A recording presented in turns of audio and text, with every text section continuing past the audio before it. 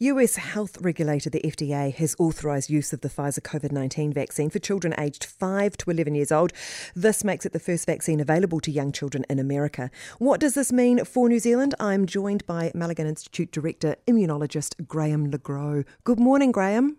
Good morning. Good morning. Are you encouraged by the FDA's approval of the Pfizer vaccine? I've been worried about this. I'm really encouraged. This is very good news.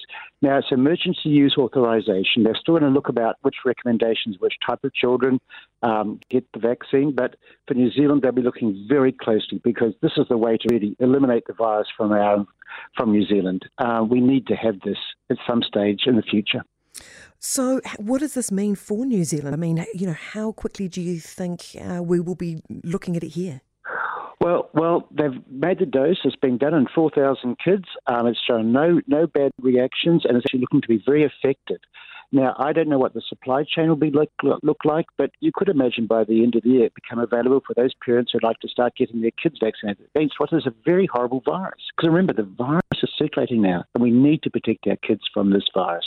MedSafe was actually pretty quick to approve the vaccine for 12 to 15-year-olds, weren't they?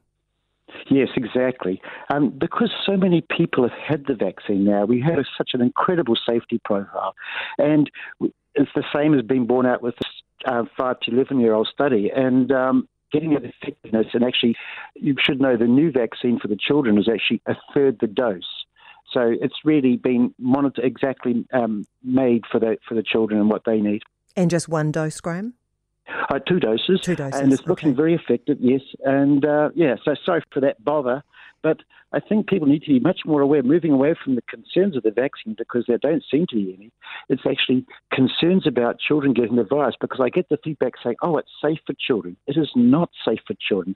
We all know from when we had the polio, the measles, the chickenpox, when you get a virus that grows in the brain, the heart, the lungs, and the gut, it's not good, and you can have real consequences for people 10 years later, and we saw that with previous viral pandemics, and we want to avoid that with the COVID-19 because we know it grows in the brain. Yeah, no, Graham, because there is a lot of talk about the lower degree of danger amongst this age group in terms of the impact of COVID, and, there are a lot of people asking the question, so is the vaccine necessary? Oh, it really is. Do you realise, even with the small number of people that have been infected here in New Zealand, 12 children under 11 have actually been hospitalised. So, goodness knows what it will look like once we have the virus really spreading around. I think Sean Henry's going to be doing some modelling for us soon, so we'll actually get an idea. But it's pretty important that because we don't know anything about this damn bat virus, we really don't know. We don't know what it does to our brains and our children's brains, and we just need to be precautionary. And we do know about COVID, long COVID, and just keeping a kid away from school for a year or 6 months. That's devastating for a child's development. Yeah. Is there a need to rush this then, Graham? I mean, would you expect the government to be talking to Pfizer immediately about this? Well, I think MedSafe are really right on the button here, and they're looking very carefully at the FDA data. Remember, it's a tremendous amount of data, safety profiles being put before. They'll be waiting for Pfizer to make the application. They can't demand that Pfizer make the application to MedSafe here in New Zealand, but I think they'll be very supportive. And it's what we have to do as responsible parents and grandparents for our children. David Seymour has suggested that the process could bypass MedSafe in New Zealand and accept the FDA's finding to speed up the process. Would you be comfortable with that? I would be, because I know how much care has been taken over with the FDA. It has not been rushed. They have, I would say, they've navel-gazed on this issue for quite a long time already.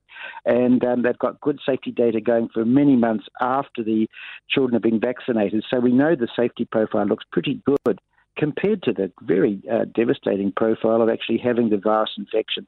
Graham, beneficial to have children vaccinated before returning to school?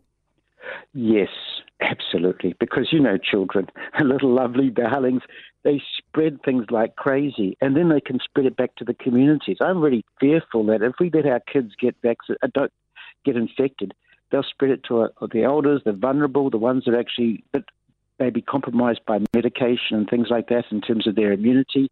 So we actually need to have our children vaccinated for that secondary reason that actually protects the wider community, because they spread everything, as we all know and love them. Absolutely. Yeah, Graham, can you suggest somewhere, if there is a parents out there who are concerned about vaccinating their younger kids, can you suggest there's somewhere they can go to learn more about this? Yes, at the moment, most of the information is on the, say, the FDA or the CDC websites, and it's there. But MedSafe and the Ministry of Health will be putting it up soon. The data is just being rolled out and sort of, I suppose, masticated for for lay use and demystify some of the acronyms that scientists seem obsessed with using.